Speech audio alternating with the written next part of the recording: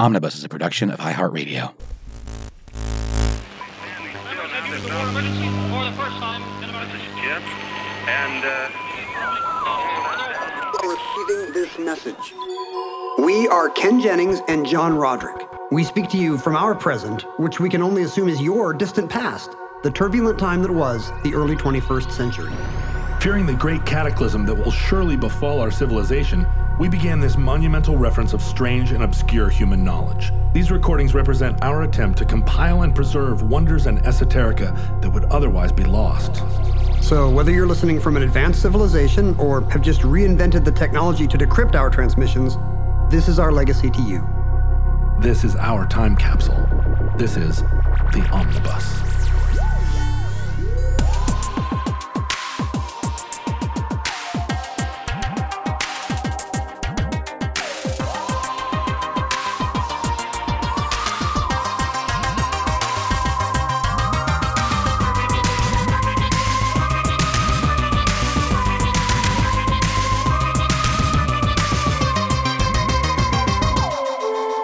You have accessed entry 138.AC1631, certificate number 39323. Bob Dylan's Christian period. They believe that all religion is repressive and Well, reactionary all ideology.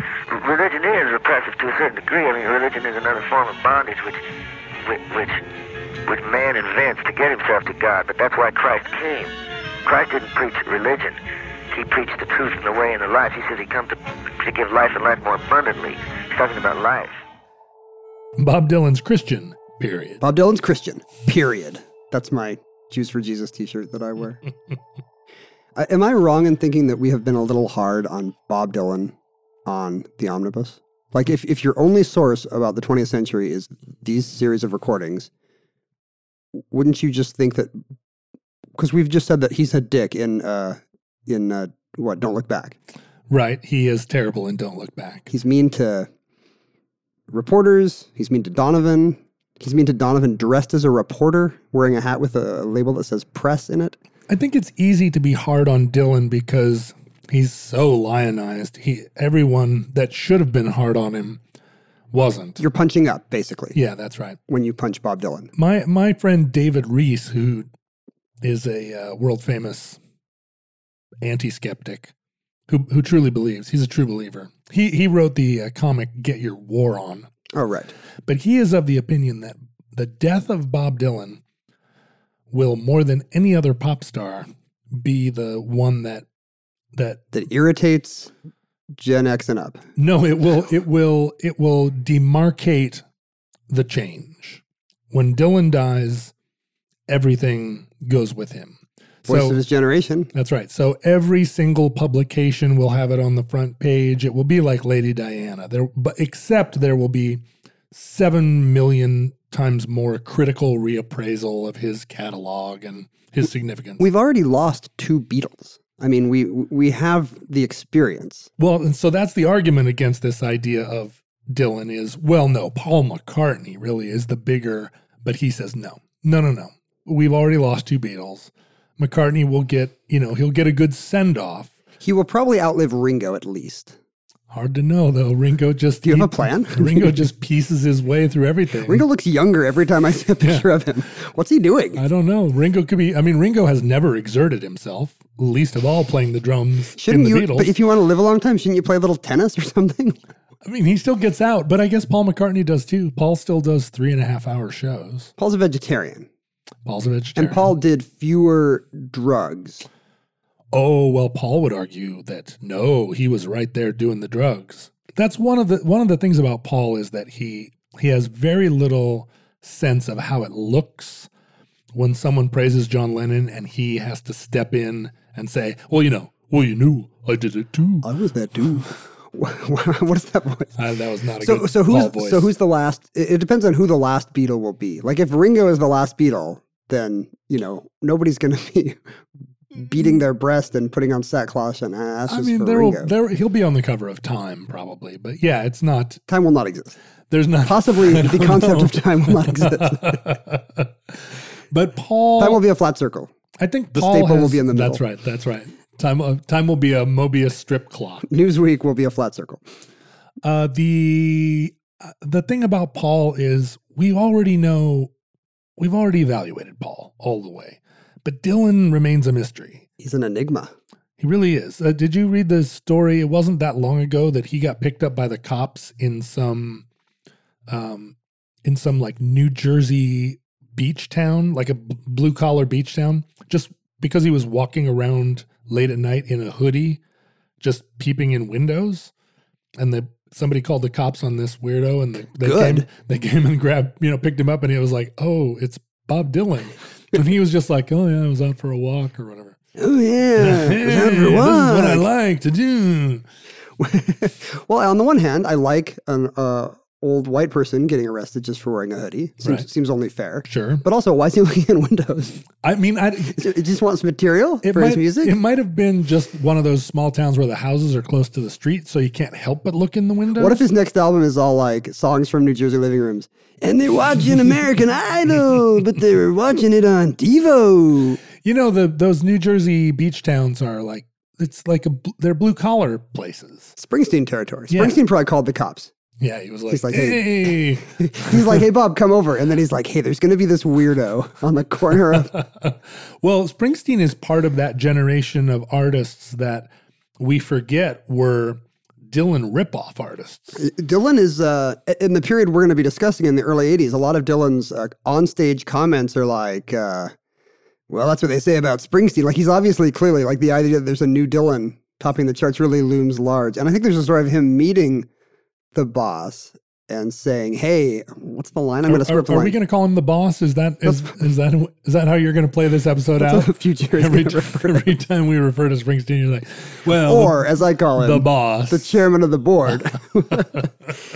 And he says something. I think he says something to Springsteen like, I used to be you, or something like that. Well, I mean, if you think about... No, I know. I got it. I'll tell the story correctly. Go ahead. I hear you're the new me. Oh, you're the new me. I hear you're the new me. That's a kick in the pants. It's a little cutting, Bob. And especially by 1980, he'd been the new Bob for like 8 years by then. But if you think about him with his beard and his floppy hat and his like...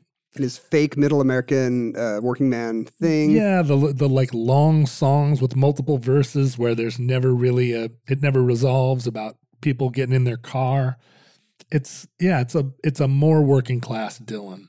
My take about Springsteen is that he is deeply cheesy. Oh, ooh, you're coming out just full swinging at the boss. And I have been told by Springsteen fans that is not a fair take. But really, I mean, when you think of the appeal of this guy, the fans will lionize, the stripped down, spare lyrics of instrumentation of Nebraska or the social commentary on, But, to see him in concert where he's kind of yucking it up with Clarence and there's big cheesy saxophone solos. Clarence is gone now. Of course, we can't besmirch his memory. It's Clarence's son. Did you know that? Yeah. Yeah, the new sax guy's Clarence's son. How great is that? It's great. I love when that happens. It's just like when Zach Starkey plays in Led Zeppelin. Yeah. Can you imagine Time Magazine when Zach Starkey dies? But Dylan is not cheesy. If, you can't say that. I don't know. That's the problem with Dylan. What can you say? This is why when he dies, it will just be one think piece after another. Did you read his autobiography? Confessions? Or is that what it's called? No. What's it called? It's volume 1. It's Chronicles. Chronicles. There we go. Not Confessions. I did. Chronicles volume 1. I'm eagerly waiting volume 2. I know, me too. It's like the Traveling Wilburys. I can't wait for volume 3. They skipped volume 2. It's an amazing book. Really great read. Good writer, good storyteller. It tells stories it's not chronological. It tells stories across his whole career. Most of the book is about Oh Mercy from 1989, weirdly. Right. He's super down on Daniel Lanois. Right. And it's hilarious. And it did that amazing thing, which is it made him more mysterious, not less, because of just the structure of it and how you would choose it. How do you choose to write that? The question about Dylan to me is how much of that is calculated. Well, but refusing to accept the Nobel Prize? I mean, it's ridiculous that they nominated him. You can see a bunch of Swedish boomers who are just like, exactly. oh, we'll give it to Dylan. Or as we call them, the boomers. But the idea that they would give him the Nobel Prize for Literature is like an insult to everyone. It's retroactively an insult to Gabriel Garcia Marquez. Is it worse than when Obama got the Peace Prize after being in office for like 4 months? But not as bad as Henry Kissinger getting the Peace Prize. But for him to refuse it, what is in, I guess you could say, is like the ultimate honor. Is there a higher human honor than the Nobel Prize for Literature? You know, he didn't, you know, he was making noises about how he wasn't going to show up and so forth. He did, in fact, finally accept it after a lot of back and forth. Oh, he did? Yes, but it was all very fraught. Like Dylan saying he's not going to come to the ceremony. He's never going to come. Yeah, what is that in service of? You just want to be an outsider when you're in your 70s and have a Kennedy Center honor and a... He's churlish. He's always been churlish. And that is something in our culture that we still admire. We admire churlishness if the catalog backs it up. Yeah, I mean, we're fascinated by the fact that we're fascinated by him. We're fascinated by the fact that we don't get him, that he's a chameleon, that he keeps changing. This is the thing about Oasis, right? The Oasis came on the scene and they were pre-churlish. They already had a bad attitude and they hadn't done anything. And then they made some records that some would argue were middling. They're pretty good. You don't like the Oasis records? Not very much. I mean, they're fine. I was listening to Blur on our road trip last week. Blur I like. And I was listening to Blur and I was like, I want to be a Blur guy, and there's no song on here that's as good as any song on What's the Story of Morning Glory or... Well, which one were you listening to? I had Park Life. I had Park Life on, which is a great album. And I really wish that I liked the songs better than Oasis songs, and I'm a slave to... The thing about Britpop is they forgot the pop about half the time. They made a bunch of stuff that sounded like the Kinks, but the Kinks knew how to write songs, and those guys kind of didn't. Park Life is such a Kinks record. I was noticing that this time. But Dylan... Back to Dylan. I don't understand how... I mean, Paul McCartney talks about when they saw Dylan at Royal Albert Hall, and I think it was Lennon more than Paul that was just like, the audience was quiet. There was no screaming. They listened to him like it was a religious service. And Lennon wanted that. Because he had literary pretensions. He thought of himself as a poet. And so this guy's actually doing it. This guy's getting mass crowds for these dense elliptical lyrics. Right. And John goes home and writes Norwegian Wood, I guess. And they were the most famous band in the world, but it was not the fame they wanted. It was teens. But Paul didn't mind teens. He never minded teens. They were a boy band. And what Paul didn't learn from Dylan is be a little churlish every once in a while. Like, for the love of God, stop. He doesn't have it in him. Stop pandering so hard. Stop doing that little ooh face, Paul. But I should be more of a Dylanologist than I am. Do you feel like you're not? Not nearly enough. It's an intimidating canon. Yes. There's hundreds of works, and fans know about thousands of more works, and you have to know all these different names and dates, and yeah. And Dylan is the crossover artist. Like, if you buy those British, like hi-fi magazines, or if you buy Sound on Sound or whatever, some British snob music magazine, they will talk about Dylan where they would never talk about the Beatles, or hardly would. Well, prophets without honor in his own country, But I mean, Dylan is also jazz. I mean, he's also pure folk, if you want to call him that, but he's also like revolutionary. He's like Miles Davis of the three chords. So many reinventions, right? Famously plugging in at the Newport Folk Festival, and today we're just like, so what's the big deal? Well, of course, a couple of these songs are gonna have electric guitar, but no, that was against everything that folk stood for. Everything. And then after the motorcycle accident, kind of reinventing himself as kind of a acoustic, the Basement Tapes, and kind of a pared down rustic sound, which turns into straight up country on Nashville Skyline.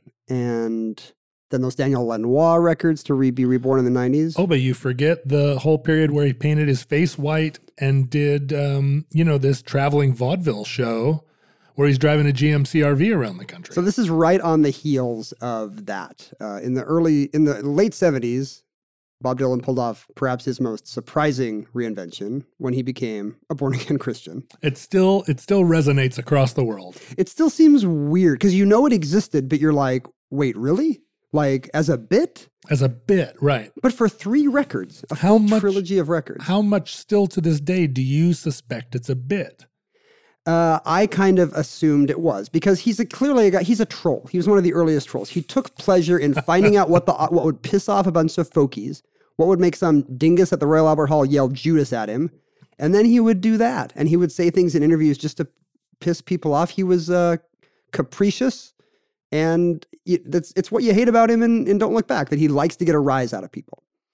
Right. But the thing about it in Don't Look Back, one of the things that makes it unbearable is that you also don't feel he's quite as clever as he has the pretense that he is, right? I mean, the Beatles in those interviews where 60 guys in tab collars were shoving microphones in their face and saying like, well, the Americans are not going to like you. What do you say to that?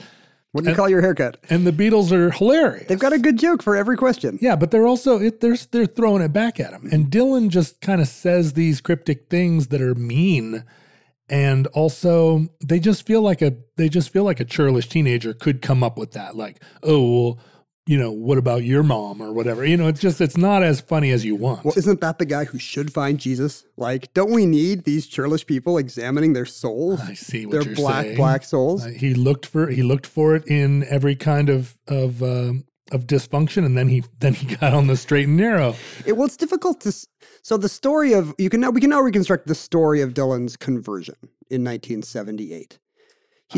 From From documents the at the time. archaeological record. Well, it was all a little. He refused to talk about it. Sure, for the most part. That's and I think Dylan. he was wise to do so.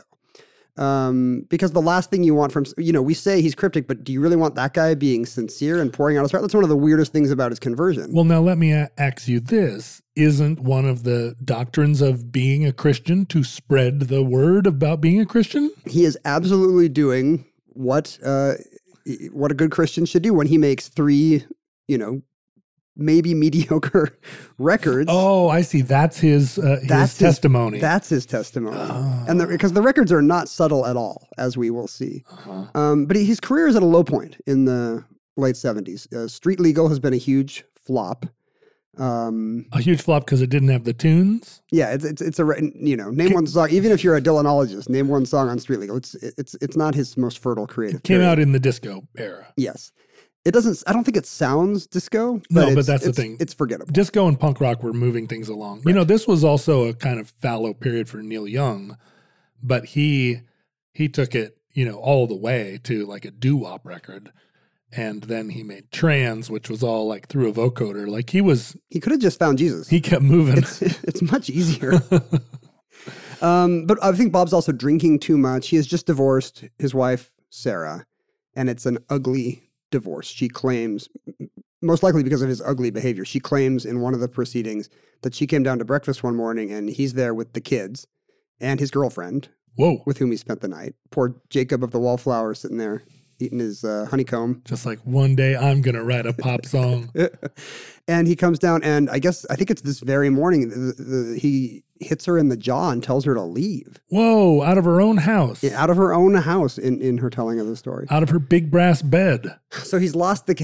Right. Lee.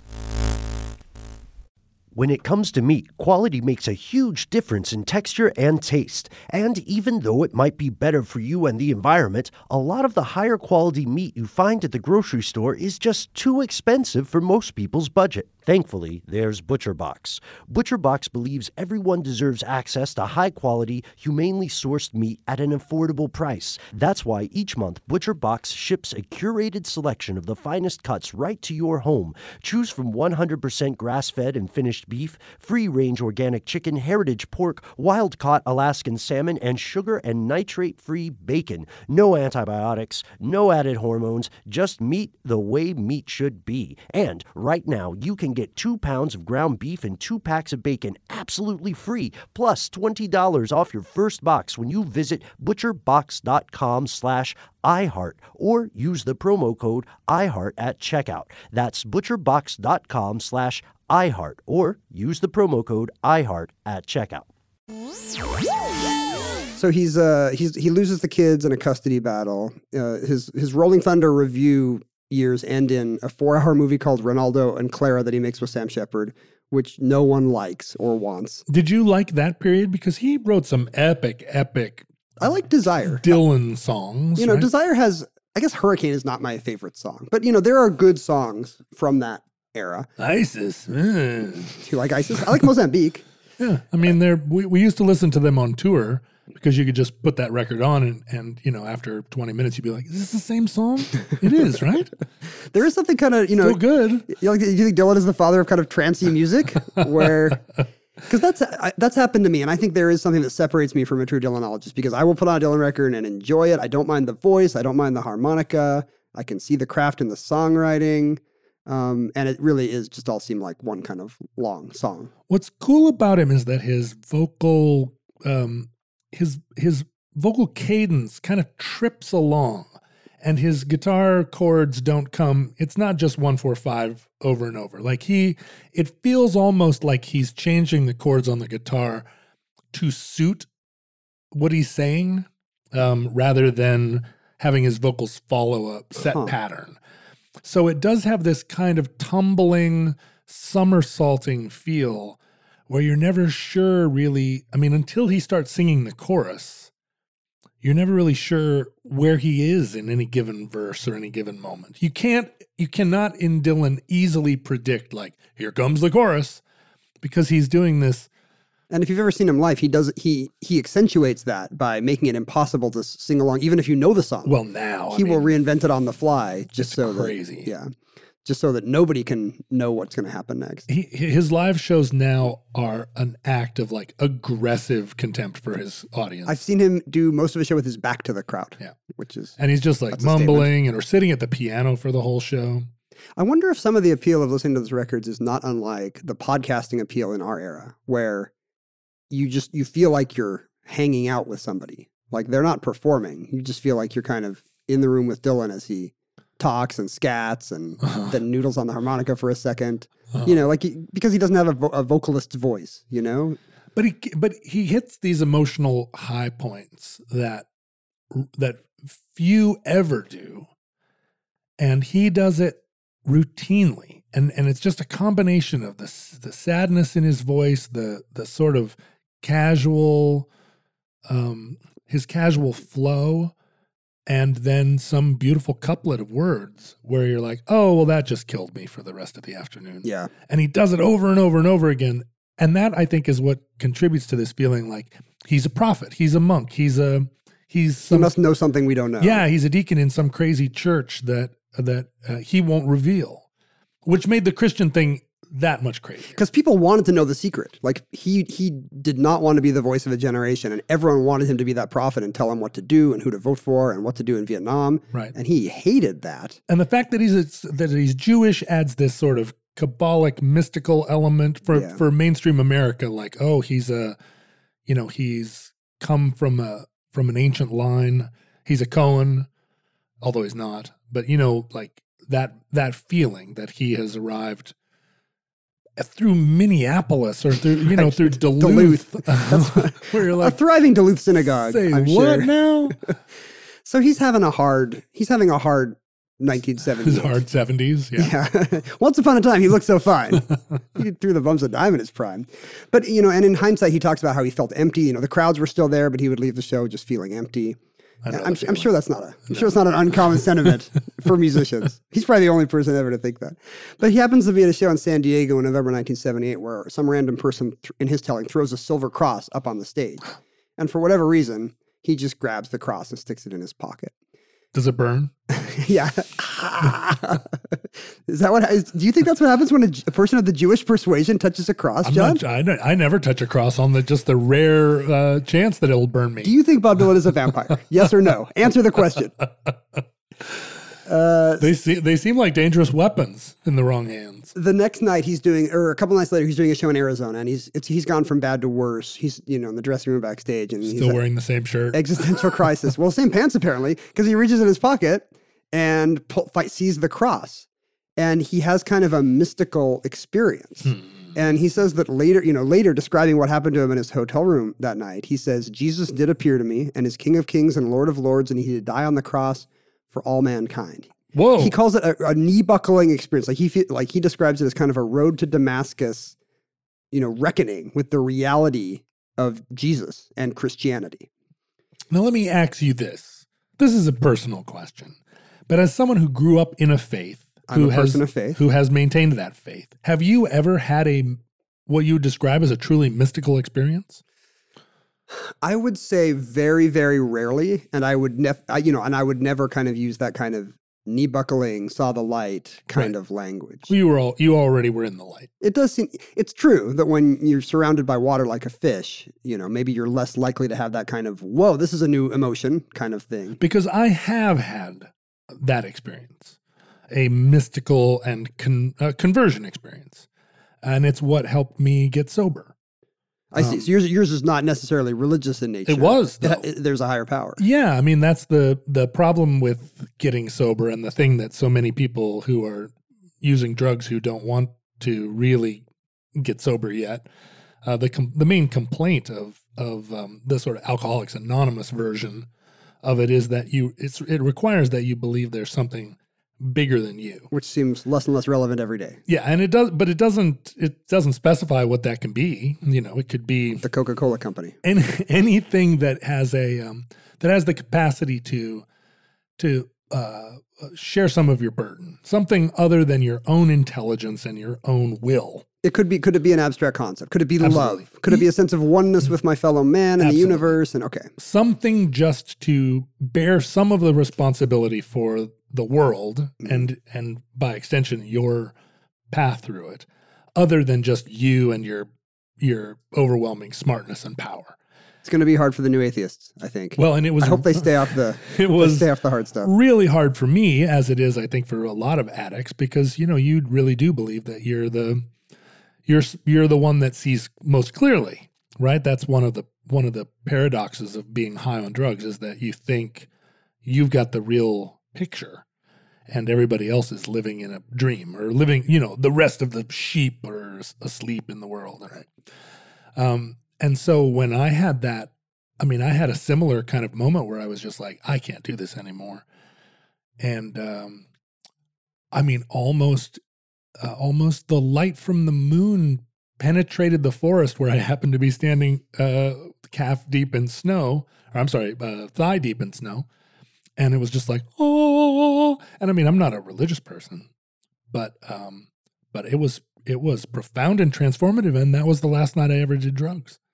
I feel like when I've had those experiences, like they have felt meaningful in that they have felt like not rational and coming from outside myself, but they have been more subtle than what Dylan describes here. Well, and most people I don't think are looking for a conversion from one empty, soulless plod to a life full of meaning. I think most people are like, well, there's some meaning in my life already, and I'm not ready to sell it all.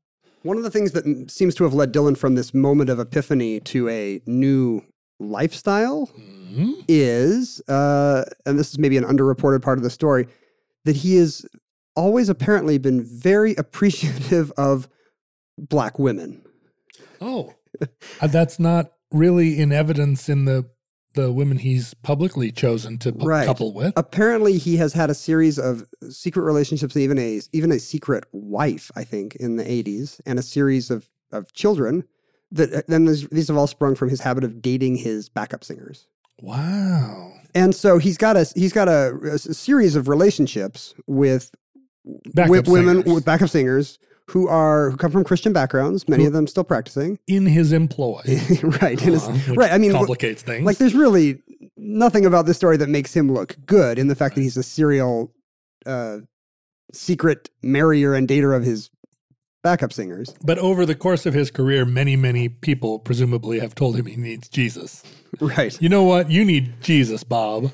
And in this time in particular, he's dating a series of his kind of, the backup singers session singers who sing kind of gospel-inflected backup stuff on his records and in concerts. Which was the style at the time. Right. A woman named Clyde King, a woman named Helena Springs. Carolyn Dennis is the one I think he secretly married in the 80s and has a child with. Do any of these women appear in the movie 20 Feet from Stardom or whatever? Oh, I don't think so. But these women recommend, praying and scripture to him. And I think there's one in particular, an actor, not one of his singers, but a black woman he's dating named Mary Alice Artez, an actress, who says, I'm going to this great evangelical church in the Valley. You should come with me to Vineyard Fellowship. And it turns out somehow that a couple of his Muscle Shoals backup guys, including T-Bone Burnett, are also going to Vineyard Fellowship. Whoa. In the late 70s. These guys all have their little Sunday school that they've been going to. And Dylan has no intention of going to services, but, one morning he just sits bolt upright at 7 a.m. and thinks, okay, this is, I will go to their Bible class, I guess. I'm going to Bible class. What if he does talk like that all the time? I think he does. Maybe. This plot line is what ruined the book A Walk Across America. There's three-quarters of a wonderful book called A Walk Across America, where a guy sets out from New England to walk across America. And I read it, when I discovered the title, I was like, amazing, this is it. That you are a walker across things. I love this. This was before I'd really walked across that many things. Did this help you walk across more and bigger things? It did, reading the book. But unfortunately, he walks down the East Coast, down through Appalachia, down to the South somewhere. He has a dog, like a husky dog or something. The dog dies. He's sad. And he walks past a revival church, a tent revival. Or maybe he's staying with somebody and they're like, come to church with us. And he does, and the light comes down, and it's just like the scene in the Blues Brothers where Elwood does the somersaults up the aisle. And then he immediately stops walking across America, and it becomes like a book about his Christian conversion. He's on a mission from God. And it's just like, wait a minute, this isn't a walk across America. You walk through 4 states. Bait and switch. I hate that. This guy. So anyway. So Dylan starts going to this church in Tarzana and Bible study in Reseda. And did this make the newspapers? Not at the time. Not until he went public, which happened shortly thereafter. But apparently, in his accounts of it, the scriptures seem to mean a lot to him. Like, I guess as a literary person himself, and somebody who kind of sings these prophetic sounding texts, I guess seeing the original appears to really speak to his soul. Sure, it's like reading Shakespeare in jail. And he appears to take it as fact, that hey, this is, Jesus said he's coming back, so watch out. He is. Were his parents devout Jews? More so than him. I guess he never practiced. But when his mom hears the news that he's now a proud parishioner of Vineyard Fellowship, above a real estate office in Reseda, she's pretty mad. But he was bar mitzvahed. Yes. And I think she starts sending rabbis over to kind of try to talk him down. Oh, wow. It's like a scene from The Exorcist. Right. Or Annie Hall backwards. But he's very convinced. Another thing that convinces him is these books by this guy named Hal Lindsey. Do you remember this phenomenon? What were the books? Evangelical guy who in the late 70s comes to believe that because Israel has been restored to Palestine, that the end of the world is now imminent. Oh, sure. This is a very popular doctrine among evangelicals now. It is, and very specific. He's the guy that he's patient zero for a lot of this stuff about how in the vision of the book of Daniel, when the statue has 10 toes, that represents the European Economic Community, and that's the last step of the new Roman Empire before Christ comes again. This is stuff that was all taught to me as fact on worksheets when I went to a Methodist elementary school. And I come to find out it comes from this Hal Lindsey guy who's predicting that Jesus is going to come back in the 80s. Well, and this is why the Hasidim live in Brooklyn and only speak Yiddish, because the idea of... they're scared of Hal Lindsey? Well, no, the idea of speaking Hebrew as a language in Israel, that is only meant to happen after the Messiah comes back. And so to do it before, to make Hebrew the state language of Israel it's haram. I didn't realize that. I don't think they would probably not use the word haram. What do they have? Treif? Is that right? It's treif, right. I didn't realize that it was a choice not to. Do they believe that they would actually invoke the apocalypse were they to speak too much Hebrew? Or is it just like you gotta I feel like it's bad voodoo. I mean, you use Hebrew as a religious language, but you don't use it as a mercantile one, certainly. And so Yiddish survives. It would be funny if they all had like a Hebrew dictionary, but like behind glass with like in a case of fire, in case. I think they all know Hebrew pretty well. In case of Messiah, break glass.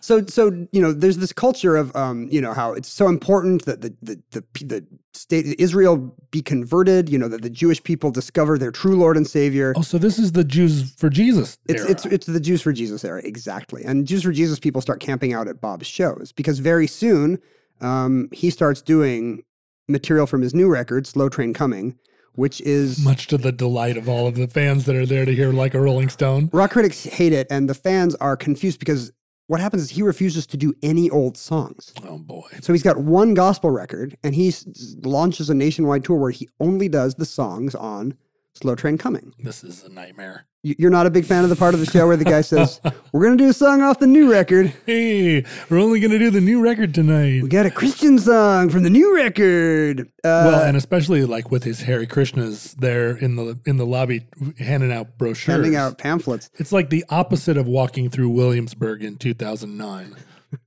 In what way? There's no yogurt stores. There was a period, and I think it may even still be true, that in Williamsburg and the neighborhoods in Brooklyn there that had a concentration of Orthodox Jews. Mm-hmm. The young Orthodox guys would stand out on the street corners and flag down hipsters because the neighborhood was polluted with hipsters. Yeah. They would flag down hipsters that looked Jewish and say, "Are you Jewish?" And if you were, they would say, you need to get right with God. And they'd try to convert, like just innocent Jewish hipster kids walking around Brooklyn. To Orthodox Judaism. Yeah. And if you weren't Jewish like me, I mean, I had a beard. Did they let you go with a warning? And I would say like, no. And they'd just be like, you don't, keep moving. It's just like when you walk past somebody from the Nation of Islam handing out the newspaper. They don't look at they're not looking at me, right? Whitey can walk on by. Yeah, they're not trying to hand one to me. Every song on Slow Train Coming is explicitly based on a scriptural text in the way a preacher would base his sermon on 2 Corinthians, 2:11 or whatever. That's an interesting literary device. And it's not even Gotta Serve Somebody, which is the big hit. That's it's a biblical text. And it's an interesting song because this is the guy who for decades said, don't follow leaders, watch the parking meters. I'm not here to give you the answers. And now he's like, guess what? You got to serve somebody. I'm going to tell it to you straight now. It might be the devil or it might be the Lord. Was it a hit? It was a big hit. It was his first hit in 3 years. He won his first Grammy. Wow. For Gotta Serve Somebody. For Gotta Serve Somebody. And was it overtly understood in the press? Had he already publicized his conversion and it was already a problem for everybody and then he had a hit? Or was this kind of the way the story got introduced? No, he had already been very publicly Christian in his live shows and talking about the new record. And all you'd have to do is listen to the record once because it's not the ambiguous kind of Christian rock. I was getting my haircut with my son in just a barbershop in our Seattle neighborhood the other day. And we had been sitting waiting for about 5 minutes and I realized that the Christian rock station was on in the salon. Yeah. And because it's just kind of a, and I need you so much, all these kind of generic lyrics. You're my one true love. You can't tell if be there. You can't tell if the Y in you has a capital Y or not, But then I'm like, Dylan, I think these guys are they're singing about Jesus and not about a nice lady. I was at the State Fair last summer and there was this amazing troupe of sort of contemporary ballet. It was all women and they were dressed in very gauzy outfits and they were doing this. I mean, they took up the entire stage with their... That's your favorite kind of outfit, right? Well, I like a gauzy outfit, but also they were doing this very sort of sweeping kind of ethereal movements. Let the record show that John is mimicking this now. I'm just back and forth with I feel this like I'm there. Swoopy, and it was beautiful. I was captivated and I sat in the chair and watched it. Oh, and they were in pastels. And I was just like, what am I seeing? This is, Who in our world today spends this much time making art that isn't ever going to be profitable, right? This isn't a thing that nobody's going to get famous from this, but they're incredible. Like I kind of imagined that maybe I would hire them to do this behind my band while I sang my sad indie rock songs because it would be a huge hit. And I was there for 40 minutes before I realized that this was a Jesus cult and that they were doing this. Or Christianity as it's called now. Right. Do you still call, are you like in the Roman Empire? You still call it a Jesus cult? But there was something very culty about it. Like dancers would come on and off the stage, and the ones that were off the stage were still visible, both to the audience and to the people on stage. And they were doing the hands of praise, which at first I took to be touchdown. Well, and part of the dance, like a gesture of the dance, because I don't have the vocabulary of like how high your hand has to be in the air, like where it switches from a Sieg Heil to a like praise Jesus. I don't know what the angle is. Mormons are pretty low church. We don't have any of that. You don't raise your hands up in the air, no, and wave them like you just don't care, because you care. We care too much for that kind of thing. Have you always wanted to learn to play an instrument? Maybe you've even tried at some point, but gave up because you felt lessons were too expensive or that you just didn't have the time. Thankfully, there's Musician. Musician is the fun, easy, and affordable way to learn guitar, piano, bass, ukulele, and even singing. Just download the app to your desktop, tablet, or phone and start playing. Musician gives you 24/7 access to a vast catalog of video lessons from professionally trained educators, as well as thousands of exercises and songs across dozens of music genres, all tailored to your goals. And with Musician's award-winning technology that listens to you play, you'll get real-time feedback on timing and accuracy so you can actually see yourself improving as you learn. Start your extended 14-day free trial of Musician's Premium Plus package at musician.com/start. That's unlimited access to thousands of lessons, exercises, and songs on as many instruments as you want for 2 whole weeks. Just go to musician.com/start. That's YOUSICIAN.com/start. But anyway, like Slow Train Coming is not that kind of a stealth Christian record. Like here's the lyrics on one song. Jesus said, "Be ready, for you know not the hour in which I come." He said, "He who is not for me is against me," just so you know where he's coming from. Like it's not, it's pretty easy to see that Bob Dylan has had a change of heart. Yeah, right. When those are the lyrics. Well, it seems a little bit militant, right? He's got a bandolier on. Well, that's what happens. I mean, the record is preachy in the literal sense that he has discovered something that he thinks everyone needs, and he wants them to be saved too. I think Ginsberg came backstage at one of the shows and said, "Man, I thought you were going to be a Christian like William Blake." Like he thought Dylan was going to be visionary, and Ginsberg was annoyed that it was actually that it was anger and what, justice. I imagine that, and we're talking about Allen Ginsberg here, not Justice Ginsburg. Not Justice Ginsburg. She was not at the show.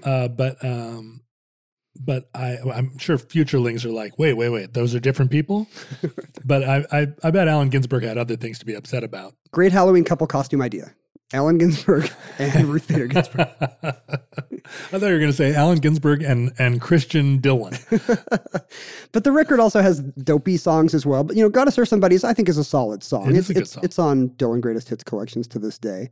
But it's also got songs like Man Gave Names to All the Animals, which is kind of a children's reggae number. Sure. God gave names to, which is routinely called like the worst song in the Dylan canon. And it's just kind of a goofy children's Sunday school song about how, Adam saw one that wasn't too small and he wasn't too big, so he called it a pig. Oh, boy. It's exactly what you would imagine, kids singing at their Christian youth camp. Kids love reggae, though. If there's one thing that's true then and now, kids love reggae. You got to serve somebody. But this record gets a rate review. Jan Wenner loves this record in Rolling Stone. Jan Wenner, the ultimate American critic.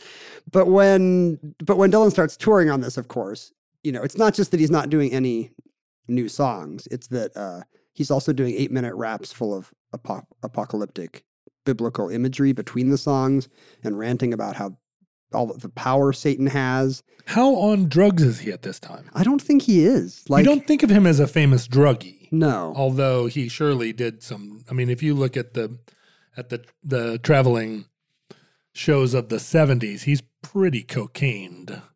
I wonder, I mean, maybe this is still cocaine powered. I mean, it's certainly the era for it. Right. But he definitely has a strange intensity about his beliefs. You know, his newfound idea that Christ will come back to save the Jews, like Hal Lindsey has told him, means that he's always putting down Iran because it's the time of the oil crisis and the hostage stuff. So he's always putting down Arabs from the stage and getting booed. At one point in San Francisco, he puts down like the homosexualist agenda. Oh boy. It's trouble, but he appears to be sincere. Like at one point he's in a deposition, one of the witnesses to the Hurricane Reuben Carter case sues Dylan for how they're portrayed in the song. Oh, sure. And Dylan had to give a deposition, and the whole thing is just him ranting about how this is now Satan's kingdom now, and Satan has power, and you can't put your treasure in the earth where moth doth corrupt. So the tour is kind of a fiasco. Rock critics write, very scathingly, ungenerously about the shows. Ticket sales are low. He has to book smaller theaters, places where in London people had camped out for 72 hours to buy tickets the year before. Now there's empty seats.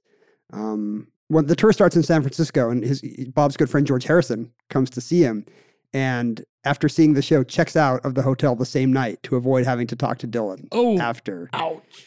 And if George thinks your religion is too kooky, that's really harsh. John didn't like it either. When John heard Gotta Serve Somebody, he wrote his own parody song called Serve Yourself, right? Which explicitly is like, hey, rock star who's found Jesus or Buddha or whatever, guess what?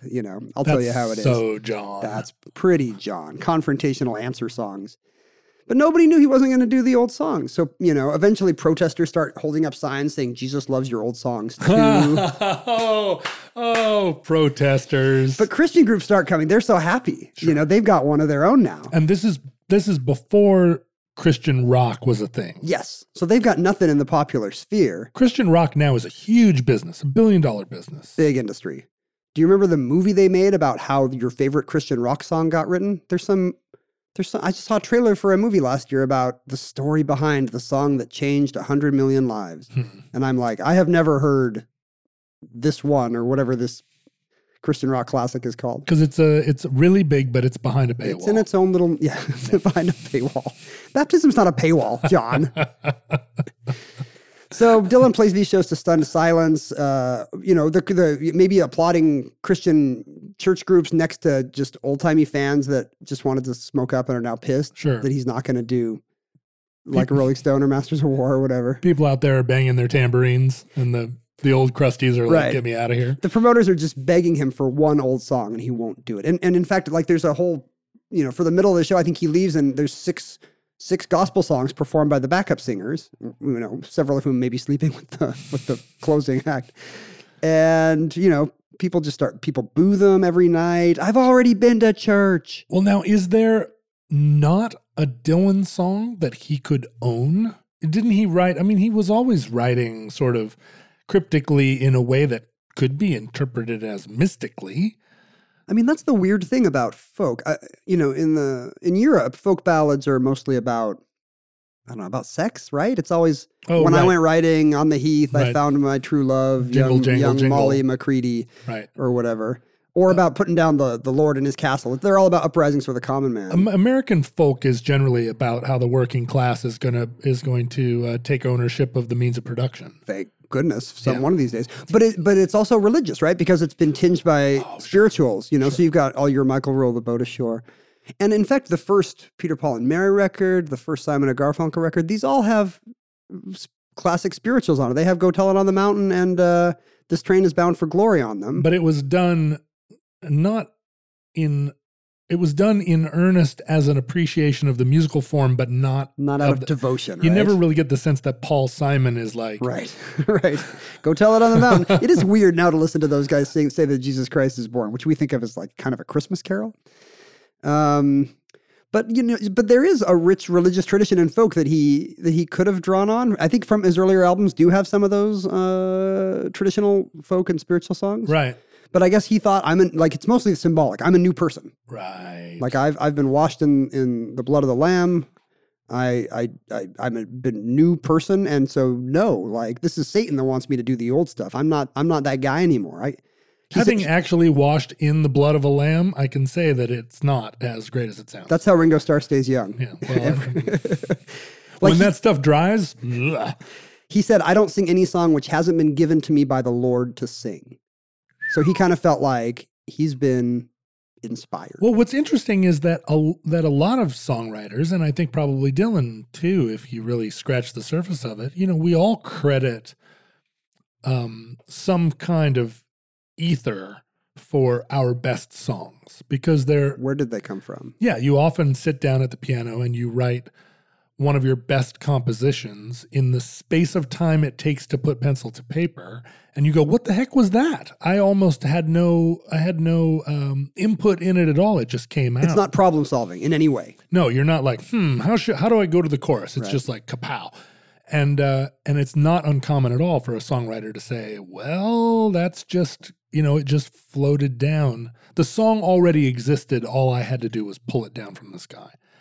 And I've never heard Dylan talk about that, but, the Lord gives us every song to sing. Well, that's not true. Some of them I really work hard on. Well, it feels like the Lord gave him better material in the early 60s before his conversion. Boy, I'm telling you. The succeeding, so he records 3 full-on gospel records, much to the consternation of CBS. That's a very good point you just made. If the Lord wants to get his message across, well, 3-minute pop songs, buddy. Like, that's what I like about You by the Romantics. That's if that was about Jesus. Like Goffin and King are my disciples, not Bob Dylan. So he records 2 other records, Saved and Shot of Love, which are not classics. They're kind of, with the exception of Every Grain of Sand on Shot of Love, which is just an amazing kind of, one of these kind of hymn-like songs that feels discovered, like you say. Yeah. They are not great. They are kind of haphazardly made.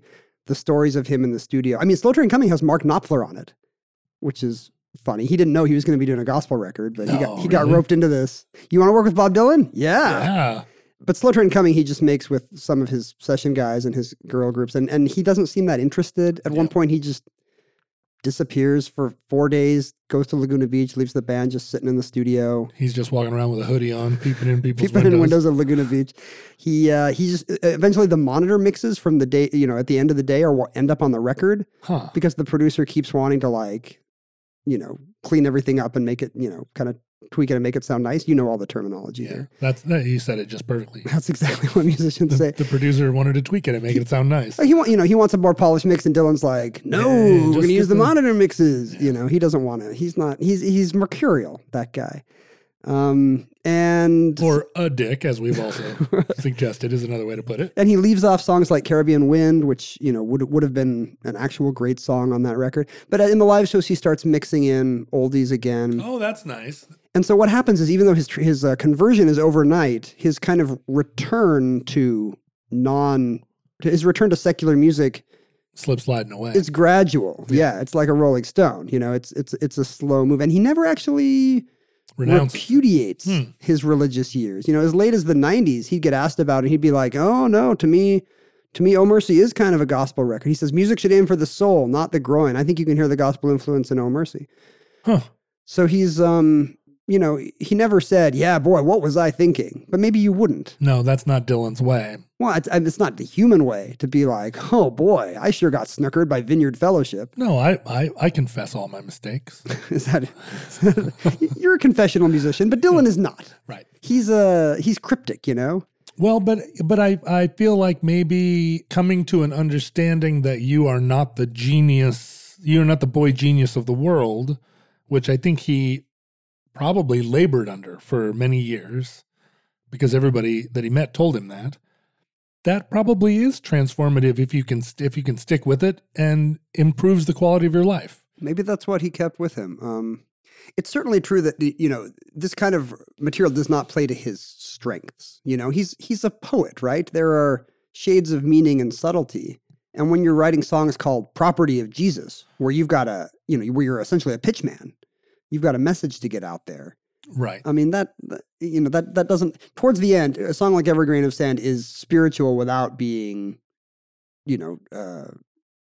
unsubtle, I guess. Yeah. The great spiritual songs are about someone who is lost, not what the secret is to getting found. I mean, lost and then found. Yeah, these songs are not reflective at all. And I think maybe that's what's missing in them. I'm not the Dylanologist I feel like I should be. And to look at his mid to late 80s output, like he hooked up with Tom Petty and the Heartbreakers sometime immediately after this. And I think got reinvigorated in rock and roll because Tom Petty loved him so much. And he had this, the Heartbreakers at the time, one of the great backing bands. Yeah. And he found the stage again, and he found big music again. Oftentimes, it really is Tom Petty that ends up saving a person. My religion is Tom Petty. I think you're not alone. And that concludes Bob Dylan's Christian period. Entry 138.AC1631, certificate number 39323 in the omnibus. Futurelings, in the unlikely event social media still exists in your era, Facebook, Twitter, and Instagram are all great places for you to post your own Dylan-related material and thoughts. Tell us what we got wrong. That's what I love is when dedicated fans of an artist.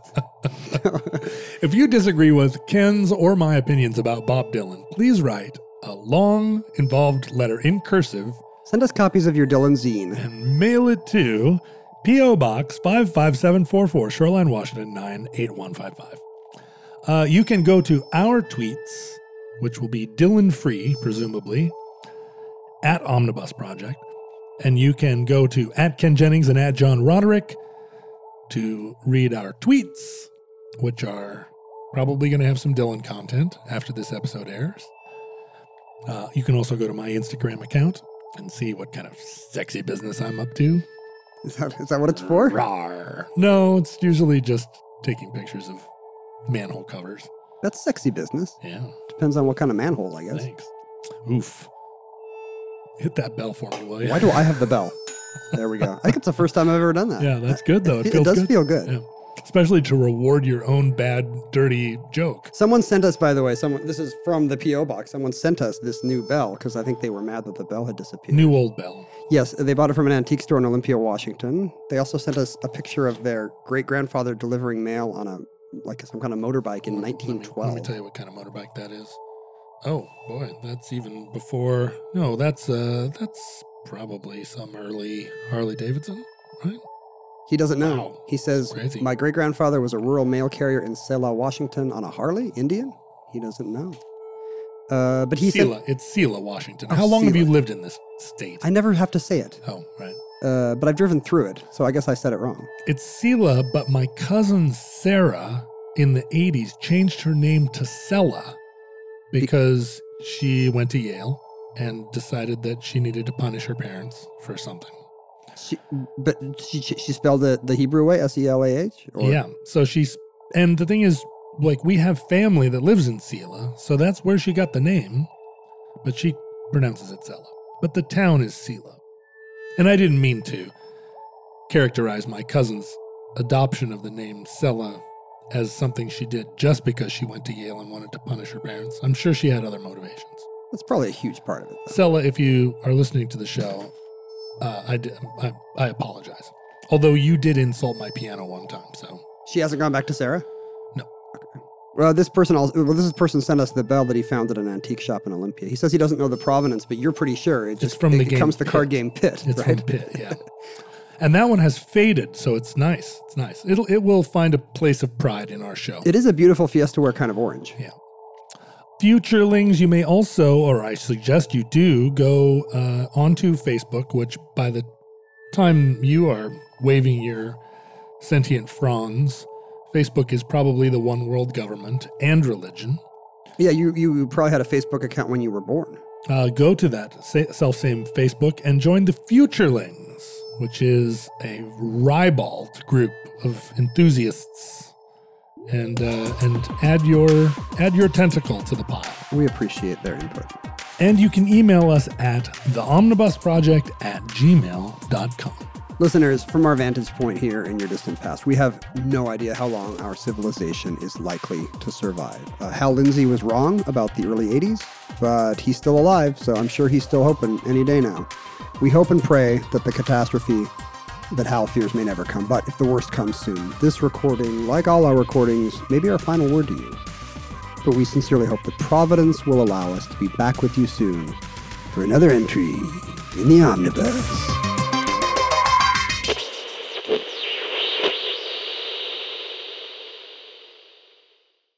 For more podcasts from iHeartRadio, visit the iHeartRadio app, Apple Podcasts, or wherever you listen to your favorite shows.